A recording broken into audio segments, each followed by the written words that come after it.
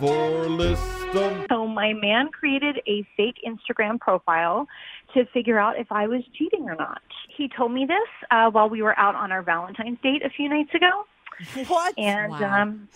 it's just like not the thing I want to hear while I'm eating gnocchi at Cheesecake Factory. His previous girlfriend of 3 years cheated on him and that he's very insecure in our own relationship. So that was his reasoning. Heather, love him or list him if you're Krista. List him. Have you ever experienced anything like this yourself or had friends?